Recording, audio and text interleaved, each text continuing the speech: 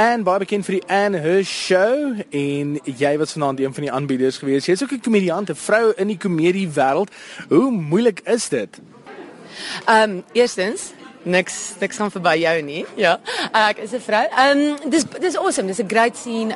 Ek dink veral in Johannesburg is dit dis so vibrant op die oomblik en dit is so divers en dit is so exciting. Die comedians hier so werk, jy weet hulle werk hard en ek dink mense soos Trevor Noah regtig dit is om 'n cliché te wees, dit is inspirerend. Ons 'n baie cool industrie om in te werk. En dit is ook baie lekker om in Afrikaans te werk, want ek kry nie baie geleentheid om dit in Afrikaans grappies te maak nie, maar dis lekker man, lekker. Hoe lees jy jou gehoor?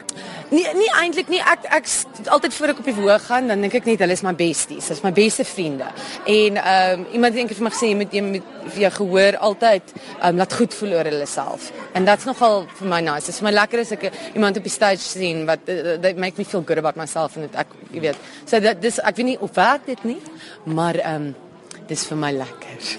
Jy noem op jou webtuiste van Eddie Izzard, so wat het julle in gemeen? Baie nee. Ons het verskriklik baie in gemeen en mense sê dit die hele tyd.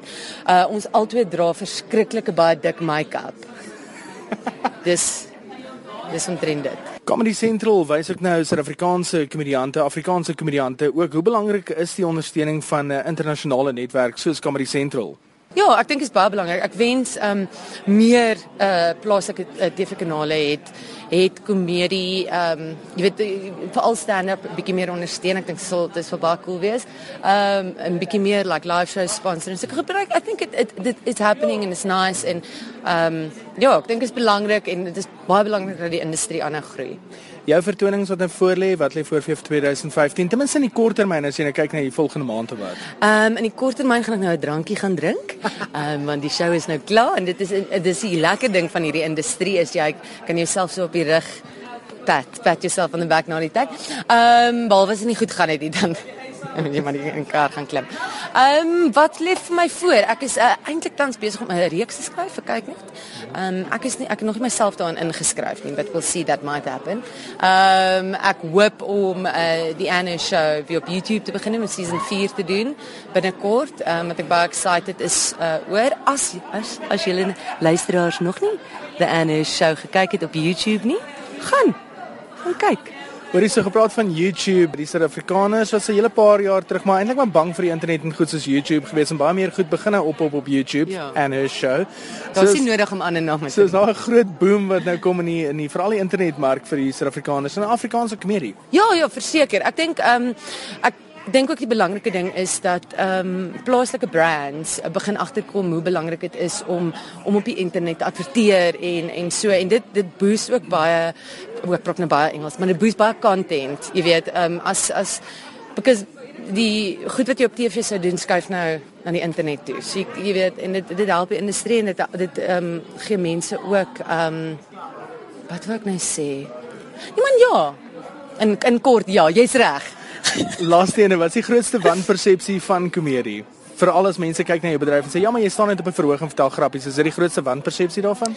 Ja, dit is die grootste wanpersepsie want die beste komediante laat dit lyk asof hulle on the spot net met die goed opkom, but actually hulle werk verskriklik hard en daar is 'n skrip en hulle oefen en it's baie harde werk en dis baie hard om relevant te bly en you know to stay sort of edgy and cool. Ja, mos maar.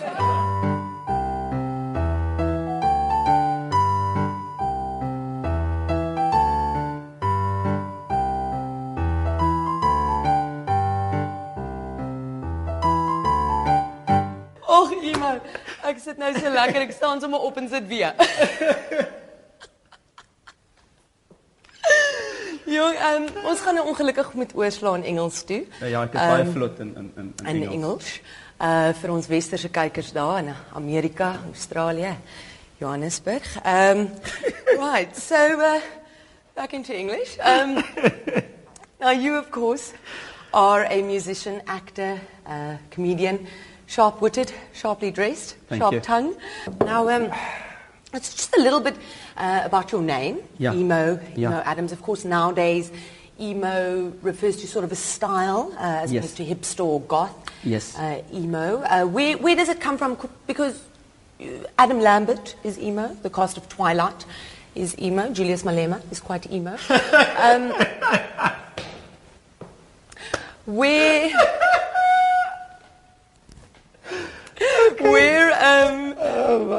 does your name come from? Well, emo is actually my nickname. My full name is Imran, but I thought a lot of people wouldn't be able to pronounce it, or it is difficult, Imran. Imran, or they might use it in a sense like Ran. Ah. And then and emo is so we call myself emo, and because I'm dark, so it fits in with the emo. Tall, dark, and handsome. Ja, en Afrikaans. In Afrikaans. Ja. Mama se mooiste kindjie, hè. Jy like stywe drukkies, nee. Jou stywe drukkies? Hou ek mos van. Lekker stywe drukkies.